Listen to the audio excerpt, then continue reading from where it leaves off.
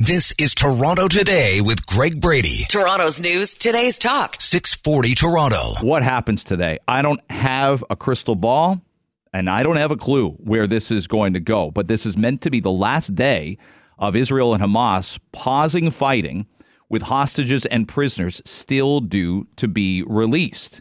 This was the fourth day. We started this on Friday. Today's Monday, day 4.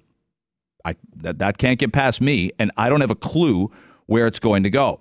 But Hamas seems to be getting it out there, letting that drip, drip, leak out that they want to extend the current 4-day pause in fighting with Israel. I mean, look, their infrastructure's been getting destroyed. They're losing places in Gaza, which is a small city with a big population. They're losing places to go that Israel isn't going to sniff them out. But Israel doesn't want to harm hostages so far. And I was talking to somebody who is sort of a little more of a veteran about this stuff than me. Little, not a lot. Like this isn't somebody that's been to war or anything like that. And they make the point, it's rather remarkable that Hamas hasn't come with a story and said, you dropped an explosion and it killed 3 hostages. There was gunfire in a tunnel and it killed 5 hostages, including a couple kids. Like, they could make it up. And I think you know where the world's at right now. 30 to 40% of the world would believe it and condemn Israel. Have your thoughts about where all this is, and have your thoughts about whether or not Israel's response is A, proportional, B, to your liking, C, far over the line. You can have any of those opinions, and there's more than 3 letters that cover the opinions of this conflict. So Israel has to wonder here, is Hamas getting one over on us? Are they sort of living to fight another day? Keeping hostages, keeping this ceasefire going? Are they rearming, restocking? You do know that when fuel trucks get into Gaza, and there have been those, what happens to the fuel? Do you think that goes to Palestinians? Do you think that goes to the people? Or does Hamas take it, keep it for itself, arm themselves with it, and then whatever's left, you just leave by the side of the road and someone else will pick it up?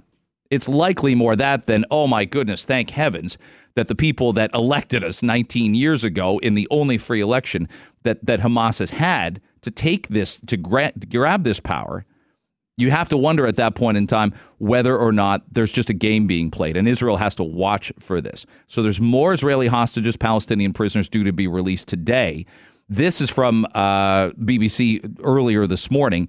Here's an uncle named Ahol Basora, and his nephew and niece were released on Sunday. So he said this on the BBC just a few hours ago. There were obviously some sort of hiccups, with Hamas playing games, etc. Just, try to get us even more emotional. But at the end of the day, they were released. And unfortunately, they were not aware that their mom, my younger sister, was murdered by the Hamas terrorists on October 7th. And this was the first piece of news that they had to be confronted with on arrival and meeting the grandmother and the older brother and the family dog, Nala. It's awful. The mom, family dog, and an aunt as well, all murdered by Hamas. You've got a 9-year-old nephew, a 6-year-old niece coming back. And they're either aware of this now or they've been aware of it for a chunk of time. And when you're that old, I think you're pretty conscious. Am I going to live another day or am I getting killed also? What's life like without mom the rest of my life? And no one to go to, no one to hug you, no one to help you grieve. It's rather remarkable. We don't know what these kids' lives are going to be on the way back, but we can imagine them in our deepest, darkest nightmares.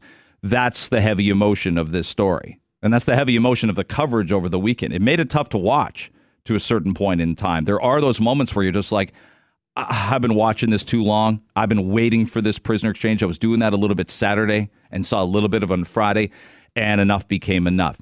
Let me switch to this. I made the mistake then of turning on yesterday an interview, not because of the interviewer, because she's great. Most people know who Vasi Kapelos is. And she had Chrystia Freeland, Canada's finance minister, on. And I'm going to tell you, I tried so hard to get through the entire segment. She was on several minutes. I'm still not sure what she said or was saying or was trying to say. Like, I tried not to glaze over. And clearly, I put this out on my Twitter account yesterday and said, what do people think of this? Let me ask an innocent question.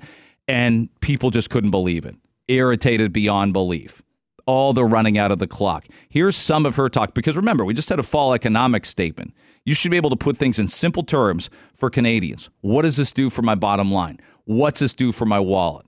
And instead, we got a lot of this. That's why our economic plan, it is really at its heart about investing in Canadians, investing to ensure that we have an economy that can deliver good jobs people can count on, that supports them with things like early learning and childcare. And the way that we can continue to do that is by making sure that all of those plans and programs are built on this fiscally responsible foundation. It continued on. I mean, people have documented, well, that politician just gives word salads. But some of those salads have a few more words than others. It kept going. Our fall economic statement is about ensuring that we can continue to invest in Canadians. Because what I really believe makes things like early learning and childcare possible is that they are built on a sustainable fiscal foundation, because that means we can keep on doing it year after year after year. And I really believe that the investments that we are making today, and those are investments that are ongoing based on things we launched in previous budgets, those investments are going to deliver strong, sustainable economic growth that means we can continue to do more things for Canadians going forward. Are you getting a lot of details out of that? Like, that's 28 seconds, then it's another 28 or 29 seconds. Are you getting any details about what this does for you? No, not really, are you? Is this telling you anything about money you would end up saving, a program that you could sign up for? Something, next year when you do your taxes in February or March, when you send all your stuff online, TurboTax, QuickTax, however you're going to do it, to Revenue Canada. Are you understanding anything about what could save you money or what could be better for even your neighbor, your mom, your kids who live on their own now? Nothing. And by the way, I'm digging in here, but this is somebody we pay. This is somebody our tax dollars provide a salary to. And I've said this before, and I cannot figure out for the life of me. I had people look me straight in the eye who know their stuff, and they would explain to me that this is Justin Trudeau's successor, that this is somebody Justin Trudeau's going to turn the keys over to with the good times of the Liberal Party, 3 straight election wins. This is the next prime minister. This isn't a competent politician, period, at any level. She's not a reasonably competent, easy to understand politician. And some people thought she would make a potential prime minister. They really did. And I can't figure that out. I've been trying. I do everything I can. I'm trying to figure that one out as hard as I tried to watch that entire interview yesterday. The questions were great. The questions were very direct. The questions were very pointed. But you're not telling me the details. And on and on and on. This is Toronto Today with Greg Brady. Toronto's news, today's talk. 640 Toronto. The founder of McDonald's Canada passed away over the weekend, but he did a lot more than that. The history of McDonald's in Canada is rather remarkable. The very first McDonald's opened in 1955 by just an industrious human being named Ray Kroc. Michael Keaton plays Ray Kroc in the movie The Founder, which I thought, this was a couple of years after I think Keaton looked like he was going to win the Oscar for Birdman and didn't. He lost to Eddie Raymond. And I thought, okay, this will be another nomination. It wasn't, but it is a great movie. I bet you didn't know, though, McDonald's came to BC, and not many people noticed it. There was the first McDonald's in Richmond, BC, but it's when George Cohan got involved and made a deal to have all the McDonald's under his name, from basically Ontario East. And the first McDonald's was not in Toronto, but was in London, Ontario in 1967. I would have guessed it was way earlier than that. That was 12 years after it was in America.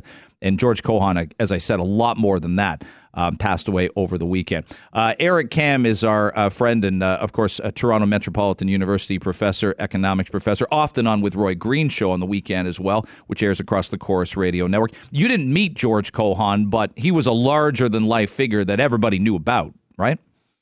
Hi, you know what? Yeah, I met his son Mark a couple times. We were talking about sort of those famous business people a couple of weeks ago and how fast we're losing them. And I'm sorry that we left Mr. Cohan's name out. I think the most remarkable thing about that man, and there's a lot to choose from, is that because of a chance meeting with Mikhail Gorbachev, he became the first person to open up a McDonald's in Russia. And you think about that now, I think people listening are going, what's the big deal? Well, you imagine when it was. It was a humongous deal. He penetrated the Iron Curtain in a way that really probably only Nixon had before. And he brought, in a lot of people's eyes, capitalism to Russia. And I don't know how you can understate that, Greg.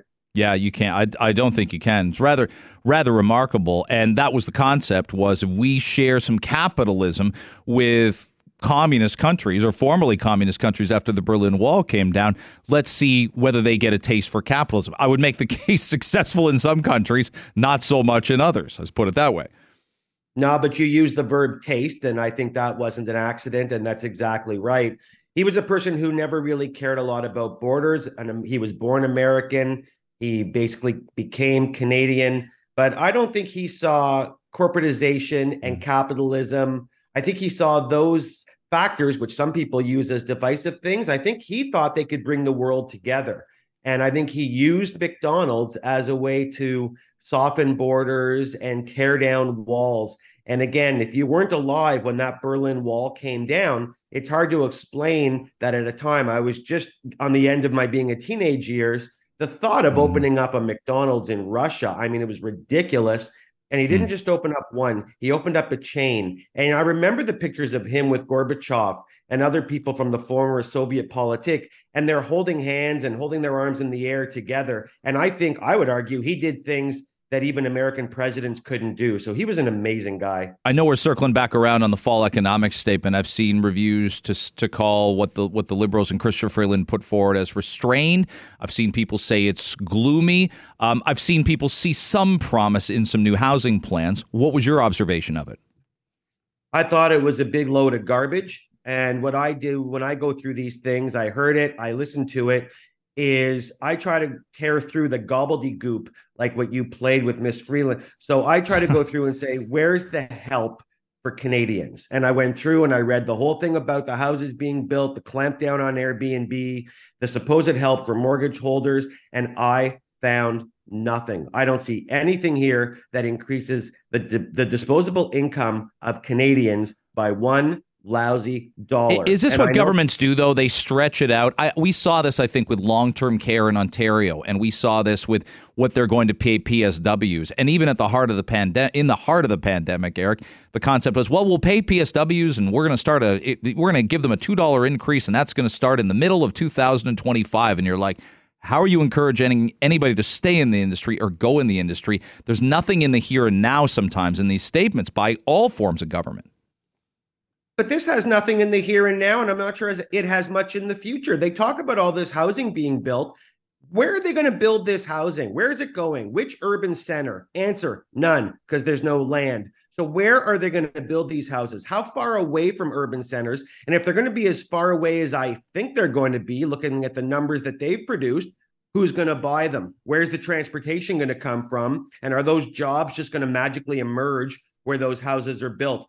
I have so many questions about this. And one of the things that drives me the most crazy is this clampdown on Airbnbs, which we don't really have time to get into. But I hate when the public sector starts to blame the private sector. For me, that's the white flag, when the public sector says, we just don't know what to do anymore. So let's blame the private sector and clamp down. But we know this is just going to push the gray market into the black market. I don't like this document. It says to me two things. One, we are not going to win the next election. And two, we have completely given up on the ideas of deficits and debts because they are going to go higher than anybody could have ever dreamed. One on Bad Boy Furniture. On Friday, it was kind of put out there that they've begun clearing out $25 million in inventory. So there's something that happens when a store declares bankruptcy. They can either shutter it and sell off the parts without the public being involved, or they can keep the doors open as they restructure their business. They're going to do the latter. But Eric, I'd be going crazy if, they're selling cheap merchandise to people. And let's say I put a deposit on something that I won't get back. I can't get the furniture. I can't get my deposit. And yet people are walking into Lastman's Bad Boys stores and being able to just pick off what's left. It would drive me nuts. Why is that allowed in an industry? Because in a sense, business owners generally choose to file bankruptcy for one reason. They're insolvent. But that doesn't mean they don't want to stick around and still do business. So because of our laws in Canada, and I'm not a lawyer, but I have read up on this and talked to some people, the laws are in place to give you, in a sense, the degrees of freedom to restructure your corporation. So the number one benefit of filing for bankruptcy or bankruptcy protection is that all debts are frozen. And so when you, in a sense, come back or file to come back, the debts that were there before may never, ever get paid. So sadly, bankruptcy in Canada, much like declaring Chapter 11 in the States, is one of the loopholes that exists to watch your debt vanish while you restructure your corporation. Is it fair? I don't know. But it's one of those loopholes that businesses can use to come back, sometimes, Greg, stronger than ever. Who would have to rewrite bankruptcy laws to protect the working class better? Not necessarily punish the rich. I mean, you're bankrupt, so you may not be as rich as you once were. But it just feels like bankruptcy laws protect the rich, and they don't protect the working class. We could do this all day. You're right. That's what bankruptcy laws do. The same way as right now, renter laws protect renters and not landlords. I mean, it's just one of the give and takes in government that you have to live with. Right now, those books in terms of bankruptcies are balanced in terms of the owners of businesses. And you know what? I think at the end of the day, what the Canadian government would like for these companies to do is to come back, is to be successful, is to provide more competition. So I don't see that trend changing, Greg. All right, Eric, thanks so much for the time this morning. Appreciate it. Stay healthy. Eric Kam joining us. He's professor of economics at TMU. This is Toronto Today with Greg Brady. Toronto's news, today's talk. 640 Toronto. Let's zero in right now on a story that was kicking certainly around Friday morning, but then escalated over the weekend, and that's that of encampments in the city of Toronto. There was an encampment in front of a church near Kensington Market that was cleared out on Friday afternoon. Residents were offered shelter spaces. We didn't hear from the mayor, Olivia Chow, on Friday, but she did have these comments yesterday morning, speaking of a couple other encampments that were cleared. I know that all of the people staying in that encampment have been offered shelter hotels with wraparound services, so they would get the kind of support that they need. And I believe that 5 of them have accepted. Okay, Rafi Aaron is a spokesperson for the Interfaith Coalition to Fight Homelessness. He's the co-coordinator of the Out of the Cold Meal program at St. Luke's United Church. Rafi, thanks for agreeing to come on. I appreciate your time. Thank you for having me, Greg. What kind of weekend was this for you? There's considerable emotion. There's investment in some of the people that you meet that don't have homes that are, to use that phrase, out of the cold. How did you feel this weekend watching some of what was happening in the city? Well, it was gut-wrenching and heartbreaking. The Out of the Cold Meal program at St. Luke's does outreach, and we've been bringing, hot meals twice a week to St. Stephen's in the field. So we got to know the people there, and it's just very, very hard to see this forced displacement at this time. Normally, the city is turning away close to 300 people every night from its shelter because they're short of beds. And as someone who does outreach, I can tell you that number is far higher. It's somewhere around 375 because so many people are no longer able to get a bed, and they've been trying for 2 years. They simply don't call in for one. Yeah. And so, and an encampment clearing is not really an encampment clearing. It's a death sentence for those people. Now, 5 people agreed to go into the shelters. Is a shelter not a safer place, a warmer place with more benefits for those people? Some people agree to go in, some people don't. Isn't it a better spot to be for the people that go in than the tents? So here's the problem. We give out between 16 and 20 meals. We gave out last Sunday 16 meals there. The city coerced a lot of people to leave. They use thinning out tactics, and there's always. What's that? Tell me what that means. What's thinning out tactics? Well, I mean, they come and they say, look, you're gonna receive a warrant, or you're gonna be arrested, or the police are gonna be here, and people get, it's very traumatic. The conditions that brought you to be unhoused are very traumatic. You don't need another layer of trauma. So what happens is people just get up and leave. So when the city arrived, instead of there being 16 or 20 people, there were only 8. And where do we think the other ones go? So this is the problem, and this is why I say it's a death sentence, because instead of being in one area where they can support each other, and we can also support them with meals, social workers, medical professionals, etc., they disperse. They're in ravines. They're here. They're there. So last night, no meals were brought to those people. We can't locate them. They're isolated. And then you hear about people dying, out in the cold. This is how it happened. Rafi, what about the neighbors? Can you put yourself in their shoes and say, we want to be able to walk down the street. We want our kids to be able to play in the park. Do you see their side of this argument that the encampments just can't be there in the long term?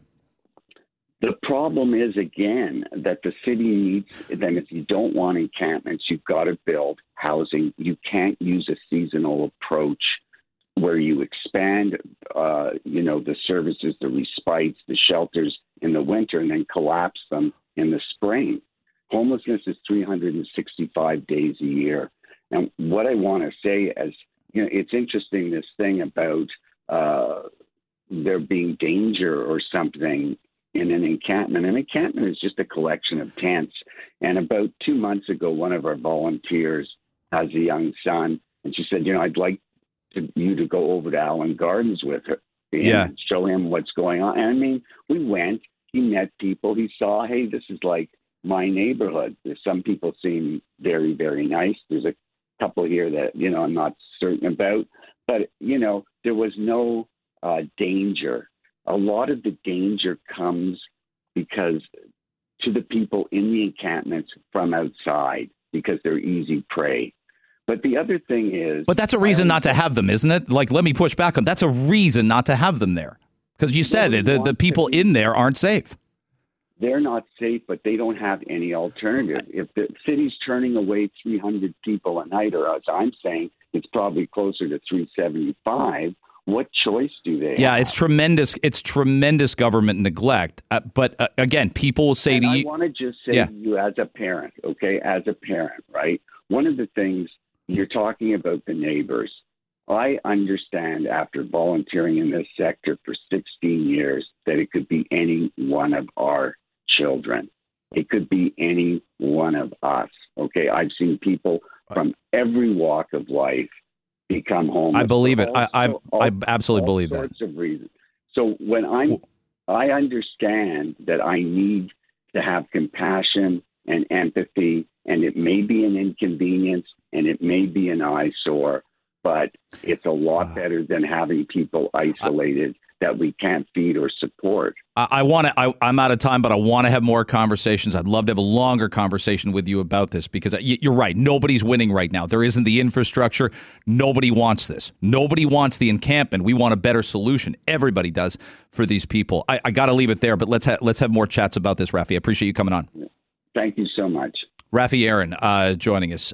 He's from the Interfaith Coalition to Fight Homelessness. This is Toronto Today with Greg Brady. Toronto's news, today's talk. 640 Toronto. Our next guest was communicating with a 10-year-old hostage who spent part of her summer at an overnight camp near Toronto just this past summer. And I can't imagine the joy he felt in seeing that she had been released, along with her siblings as well. He's a lawyer here in Toronto, and his name is David Matlow. David, thanks for letting us reach out, and thanks for coming on the show this morning.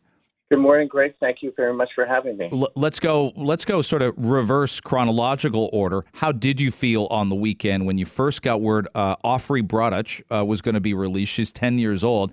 And how did you feel seeing the coverage of it and just making sure that she was? Well, I was absolutely in tears when I first heard that her 2 sisters, and her next-door neighbor, the 4-year-old girl, Abigail Edan, who President Biden was talking about. Mm-hmm. They were together with the Brodutch's mother, Hagar, and that they were released on Sunday was an absolute joy and relief, but mixed with concern because there remain 183 or so hostages still in the hands of Hamas terrorists. But I was thrilled for the Brodutch family, but remain concerned until every last one of them returns. Backing up a few days, Thursday comes and you keep hearing about this ceasefire, and then there's a delay, and then there's an ask from one side that you don't know that the other side will accept. Were you hopeful even back middle of the week last week that your friend, this 10-year-old who you were communicating with, and we'll get to that, was going to be one of the people released sooner rather than later? I was absolutely hoping so. The 50 hostages that were to be released over 4 days were women and mothers and children. And so that obviously she was with her younger siblings and her mother. So there was a high prospect she would be on the list. But the nervousness remained until I could see them crossing the border from Gaza back into Israel. And the nervousness is justified that there's supposed to be an exchange of another 11 hostages today, and that a release of another 11 hostages. And that's held up because, based on reporting that I'm seeing, Hamas is reneging on the portion of its deal which has mothers needing to be returned with children. And imagine a mother having to leave without her child, or a child leaving without her mother, which happened on Saturday with one of the hostages, not Ofri. So it remains tense. It was tense from the first time I heard the transaction. I was happy when Ofri and her family were freed, but remain concerned for everybody else. And the concern is justified based on the events of this morning. David Matlow is joining us on Toronto Today on 640 Toronto. How did you start writing? You're writing letters to a 10-year-old girl that's being held by Hamas terrorists. How did that start? It starts, of course, on October 7th, when we were all witnessing the horrible events of that day, when the Hamas terrorists killed 1,200 innocent people in Israel and took over 240 hostages. And that very first day, I started to see videos of hostages being taken away, children, the young lady who was in the back of a truck and then was pulled by her hair into the back seat, bleeding, and their pants. And so the issue of hostages was something that was mortifying and horrifying from the very first day. A couple weeks after that, I saw on a WhatsApp group that I'm on that a girl who was a camper at an Ontario summer camp last summer was one of the hostages, this 11-year-old girl, Ofri. I don't know Ofri. I never met her. And when we talk about correspondence, it's a one-way correspondence. It was me writing to her. But I have 3 children. They went to summer camp, and we used to send letters to our kids at camp. Yeah. So I thought of the idea, let's write her care of the Red Cross. The Red Cross, since World War I, has the mandate to deliver letters to hostages and packages, but in this case, letters, and began an initiative to have letters written to Ofri from the camping community, and then that became a broader initiative across Canada, and then through an organization in Israel, through 45 Jewish communities around the world. The idea. Yeah, I was going to say it's so incredible because I think most people wouldn't think that you would have that access. Most people wouldn't think it possible. You did. You were very resourceful and driven to do this. Are you hopeful to meet her someday, soon? I hope that she's fine. I hope she goes back to camp. It's not important to me that I meet her. What's important to me is she's reunited with her family. I'd love the opportunity to do that, but more importantly, I would just be thrilled that her and her family, with the love of her extended family and the people of Israel, which you're seeing on TV, how warmly they're welcomed, just resumes her life as an 11-year-old girl should do. Whether I meet her or not is not important to me. People say to me, David, basically, how are you doing with checking in on other people? I'm not Jewish, I'm not Muslim, but I'll tell you what I want. I want this conflict sorted. I don't want our kids growing up and doing, the things that we did for 30 years with these ebbs and flows of maybe there'll be peace, maybe there'll be a two-state solution. But I'd ask you what you view and how and the lessons you're imparting even to your kids about what you're hopeful for if this conflict ever does get resolved. I'm hopeful for peace. I'm hopeful that innocent people of Palestinian, Jewish, and everyone do not die. I hope that there is a way forward through this tragedy, through this horror that's being experienced, frankly, on both sides. Hamas is a terrorist organization, but they're a very minor segment of the Palestinian population. Innocent Palestinians are sadly dying as a result of the actions that Hamas took. So I am hopeful that there's a way forward. Both parties have a narrative. And do we look backwards and get nowhere, or do we look forwards and try and fashion a future that is good for everyone? I believe that everybody wants the same thing: to live in peace, to raise their children, to have a little fun, to do good things, to make the world better. Most people want that, and we can't allow those that want something different to ruin it for the vast majority. David Matlow, what you did reaching out to that young girl, again, just, my chest was about to cave in reading the story, and it's been tense watching these negotiations on television and the actual transfers, and for every uplifting moment, there's a horrifying moment, hoping that these people can find some element of normalcy again. Thank you very much for what you did and your time today sharing your story with our audience. And it's my pleasure. And may I just remind your listeners, there are 180 to 200 hostages still there. We've got to keep the pressure on until that happens. And if you'd like to help in doing that, please write letters to the Red Cross. In Ottawa, it's on Cooper Street. You can find the address, and I've addressed them to Conrad Sauvé, the president and CEO. Let's keep the pressure on until every last one of them is home safely in their loving family. We'll pass that along for sure, just as you just did, David. Thanks very much for the time. Thank you. Have a good day. There's David Matlow joining us. He's a lawyer in Toronto, and as he said, he's watching the coverage with his family, and he starts thinking, I want to reach out, and finding out the name and finding out a way to get her those letters from the Red Cross. Did she get to read them? Those are the things we don't know right now because she's just been released in the last day and a half, but you certainly hope so.